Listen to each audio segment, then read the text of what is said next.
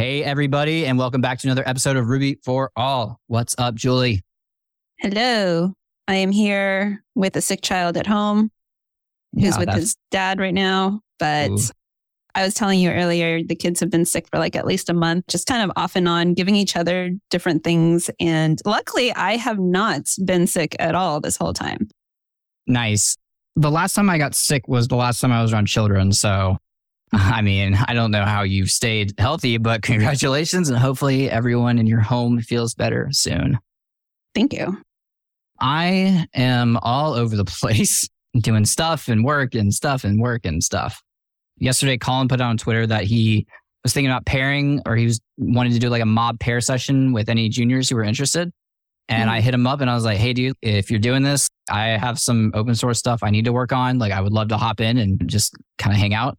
And so did Jason Charnes. And so it was me and Jason and Colin and a bunch of juniors. And we worked on a PR for the PageM, and it was a lot of fun. And I really enjoyed it and I want to do it more.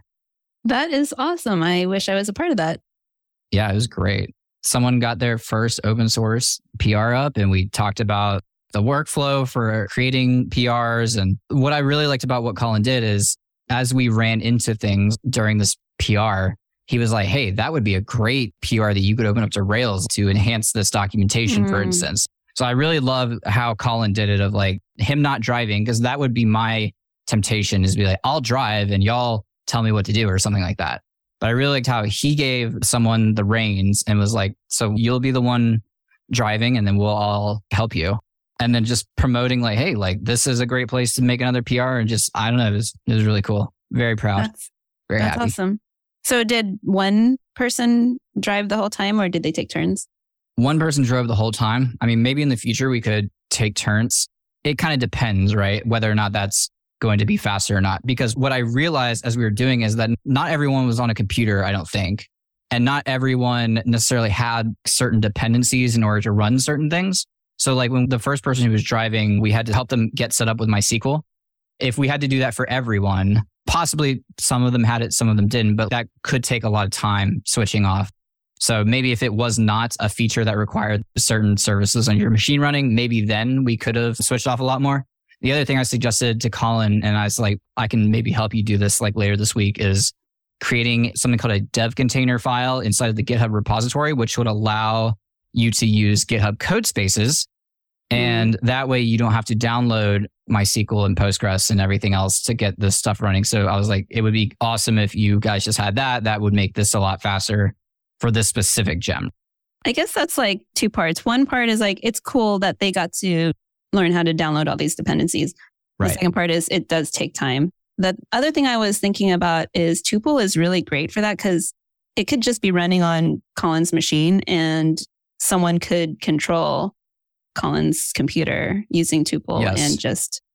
You're 100% correct. The only problem is that you have to have an active Tuple subscription and then everyone else has to download it. And then isn't it Mac only? So then you run into that issue. Yes. And like the person that was driving was on a Linux machine. So okay. I think Tuple is amazing, by the way. I love Tuple. But because we couldn't assume, and it's really not safe to assume that everyone's on a Mac, especially for like newer developers, because Linux and Windows machines are just so much cheaper. So it makes a lot more sense for someone starting out to like start on one of those, I think, for cost, or especially because they might already have one. So that's a good point. So it's only Mac?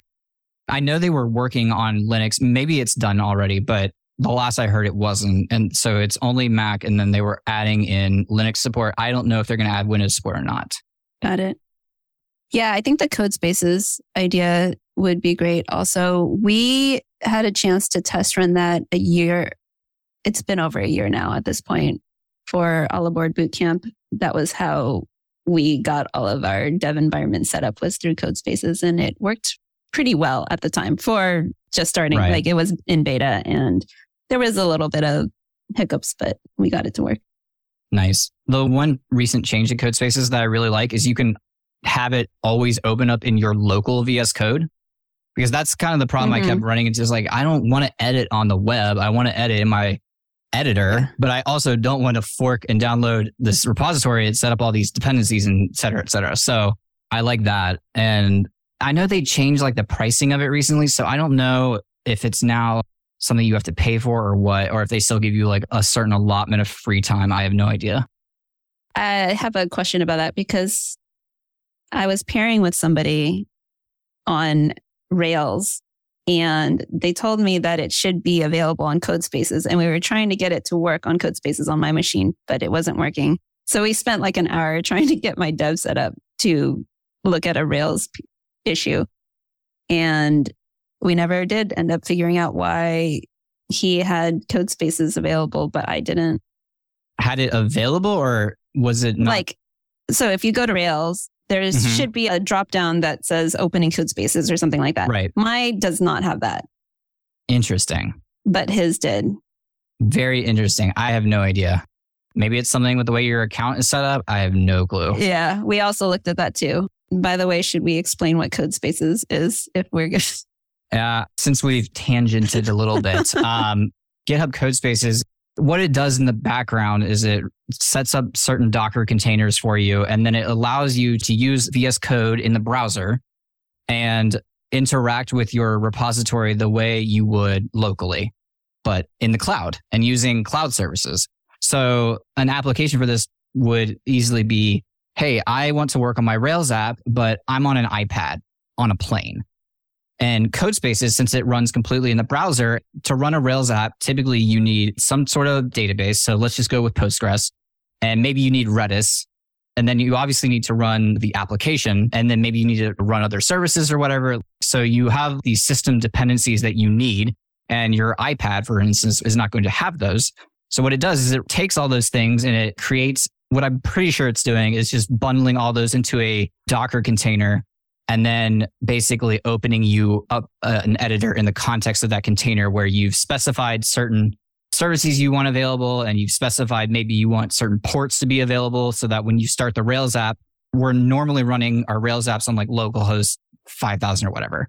And you're not going to have localhost available when you're running it in the cloud because it doesn't know about localhost. It's running as a service in a server farm somewhere and it only knows about what it knows. So it will actually do port forwarding and basically say, okay, inside of this container, anything that goes to localhost 4000, we actually want to alias that to this random URL, random actual URL that will resolve in the browser so that I can go when it's pointing to localhost, but it's actually like an HTTPS route in the browser. If that makes sense. That part's a little confusing, but that's what it does. I could not explain it like that. And I think it's really cool. What I like about it though is that we talked about this dev container file earlier, and what it basically is a configuration file for the code spaces that get set up. And so you can even specify certain VS Code extensions that you want it to automatically have and certain commands you want it to run. And so if you're familiar with Docker, it will make a lot of sense, but you can add this to your repository so that anyone can just hit the Codespaces button and start the application and get it all running. And if you don't have that file, then it's just going to open in the Codespaces editor, but it's not going to be able to run because it won't have Ruby or it won't have Postgres. It won't have these things that you have to define in the configuration that need to be added into the Docker container. So I'm assuming you'd have to have, if you wanted it in your local, you'd have to be using VS Code, right? Yes. Yeah. I think we talked about that, right? So you can have it open on your VS Code on your desktop versus in the online version. Yes. Yep. That's what you just said. As soon as I started saying, I was like, wait, that's just what you just said. Yeah, I was just going back to you explaining that it could be on your local. Cool. I ran into an issue the other day. I was like, why is this Codespace not starting? And I think it's because I deleted Docker off my machine. So I think you might need to have Docker on your computer to open it up locally. Oh, really? I'm not sure. I deleted Docker and then all of a sudden my Codespace wasn't working. Okay. So, or it wasn't working when I told it to open up in VS Code on my desktop, but it was working when I was like, hey, just do this in the browser. Did you end up getting Docker back on your computer and then it started working again? I did not because I don't want to install Docker on my computer again. And so I just switched the setting in GitHub that sets the preference for where it opens, which is in your settings and then the Codespaces tab on GitHub. And was like, hey, just open this in the browser because I'm not interested in dealing with this right now. So now I'm curious why you don't want Docker on your computer. Well, because I don't need it, I don't think. it's kind of a heavy application and it can really take up a lot on your machine in terms of resources. And I just thought I didn't need it anymore because I don't use it anymore for anything. And so I was like, I can get rid of it. Sweet. And I also ran into a bug with Docker on my M1 Mac. So I was like, why do I have Docker anymore? Just nuke it. But if I have to add it back for this to work, I might just do that because I do much prefer working on it in my editor, specifically because I hit Command W a lot to close tabs in VS Code. And in the browser, closes the window. So then you have to like go back to GitHub, go back to the code space. It has to reinitialize, either reopen everything back up. And it's like, ugh. So that's why I like doing it in my editor because I'm not going to accidentally hit something weird. Yeah, that's a good point. Cool. Yeah, that's what Codespaces was. Tangent over. We wanted to talk a little bit about, so you just got back from RubyConf Mini, Rhode Island. A little recap on that. So how was it? I had a really good time. I might have even had a better time than at RailsConf. And if anybody recalls, RailsConf is much bigger. I think there were 1,200 people that registered. And for RubyConf Mini, it was really nice because it was more cozy. There was, I want to say 160 people registered. And I had a great time. Like if you were to ask me to summarize it, I don't know what to say other than continuously develop the meaningful connections with the people that I have. There's also a lot of great talks. Yeah. So I'm not going to ask you to summarize it, but I will ask you to summarize like how you feel now coming home. Do you feel energized, excited about anything? Was there anything really cool and you just kind of feel inspired or are you just tired, right? Because that's usually what I am after a conference. So like, how are you feeling? I remember after coming back from RailsConf, I was really down. I was seeing everybody that I liked every day. And then all of a sudden I was alone. I didn't really feel that way this time. I'm not sure what it is. Well, I don't feel too tired and I don't feel like I needed alone time. I felt like when I came back, I spent the weekend with my kids. I didn't see them for 5 days and it was like really great. I just felt like I was there for them. That's awesome. That turned out unexpectedly wholesome. I feel warm inside now. I know what you mean though about the feeling of coming back from a conference and feeling down though. I feel like that. And I've had other friends say the same thing and I don't really know what it is. It's almost like you go up so high, like there's so much going on. There's so many new people, there's so many faces, so much to do. And then you're just exhausted. And then you're interacting with all these people that you don't normally interact with. I'm very introverted, so I have to put on my extrovert face when I go to these conferences. And that is incredibly exhausting. And I usually go into a little funk after, but I'm very glad to hear that you were not in one. That's awesome. How many conferences have you been to this year? This year, 5-ish. 5. Did you feel that way after all of them? I think so. Oh, wow. I don't remember, like, because I went to Vegas very early on and I don't remember how I felt about after that, but I still imagine I was pretty tired. I drove though. So I can't remember that one. I definitely after RailsConf for sure. Definitely after Rails SAS Conf for sure. And then maybe it was only 4 I went to. I think there was another one that I'm not remembering. Oh, I went to like a work thing, which I counted as a conference. So that wasn't actually a conference. I feel like I'm missing one. Maybe not. Maybe it's only been 3. Still 3. Well, yeah, that's a lot. This was like the first year that they've been in person again. Yes. You asked if it was because of the number of people. I really don't know. I just also wanted to say that on my flight back from RailsConf, I was sort of in the back of the plane. I think I was in a window seat and I got really sick, like vertigo or motion sickness.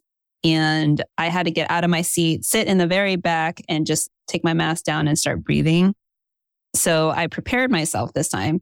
I had a really late flight coming back. It was supposed to fly at like 9:20. So it wouldn't make it back to my home until 1 a.m. But I requested to stand by on an earlier flight and end up making it. But I was in the very last row, also a window seat. And I was like, I don't want to do that to myself. So I asked them, is there any seat that's closer to the front that I can sit at to avoid this from happening? And they gave me row 6, which is the exit row. And there was like 5 feet of space in front of me. And I'm not very tall, so I didn't have to use that space, but it was really nice to kick up my feet on top of my backpack and just kind of be there. There's a flight attendant that was just over the top amazing, was there for me throughout the way. And she saw that I wasn't feeling well during takeoff and landing, and she was there to talk me through it. And yeah, I had a really great time and didn't end up getting as sick. And I don't know if that has anything to do with it, but I remember coming back from RailsConf, I needed like a day to recover from my motion sickness, whatever you call it. Right. I don't mind flying. I'm not afraid of flying at all. I'm not afraid of crashing. If anything, I'm the guy that's like, hey, the majority of airplane crashes occur during takeoff and landing, like to my seatmate, like as we're about to like jet down the runway. So I'm that guy, but flying in an airplane takes so much out of me and it's so uncomfortable and I just despise it so much. So JetBlue has free Wi-Fi, which is also really nice because I'm sitting there messaging like, get me out of this plane, get me on the ground. Nice. I did not know that. That's good to know. Yeah. I want free Wi-Fi. And free snacks. So. Now we're talking. Now we're talking. I want to take a second to thank Andy Kroll for personally sponsoring this episode of Ruby for All. Julie and I are really excited with what Andy is doing currently for juniors in the community by organizing First Ruby Friend, a way for early career devs to connect with volunteer mentors in the Ruby community to help further them in their careers. If you're interested in being a mentor or a mentee, go on over to firstrubyfriend.org and sign up. Andy also has an awesome newsletter called One Ruby Thing that we definitely recommend at onerubything.com, where you can get a new Ruby and Rails tip delivered straight to your inbox. If you're looking to level up, this is a great resource that is free to the community and friendly for all levels of expertise. A big thank you again for Andy for sponsoring today's episode, and look for links to First Ruby Friend and One Ruby Thing in the show notes.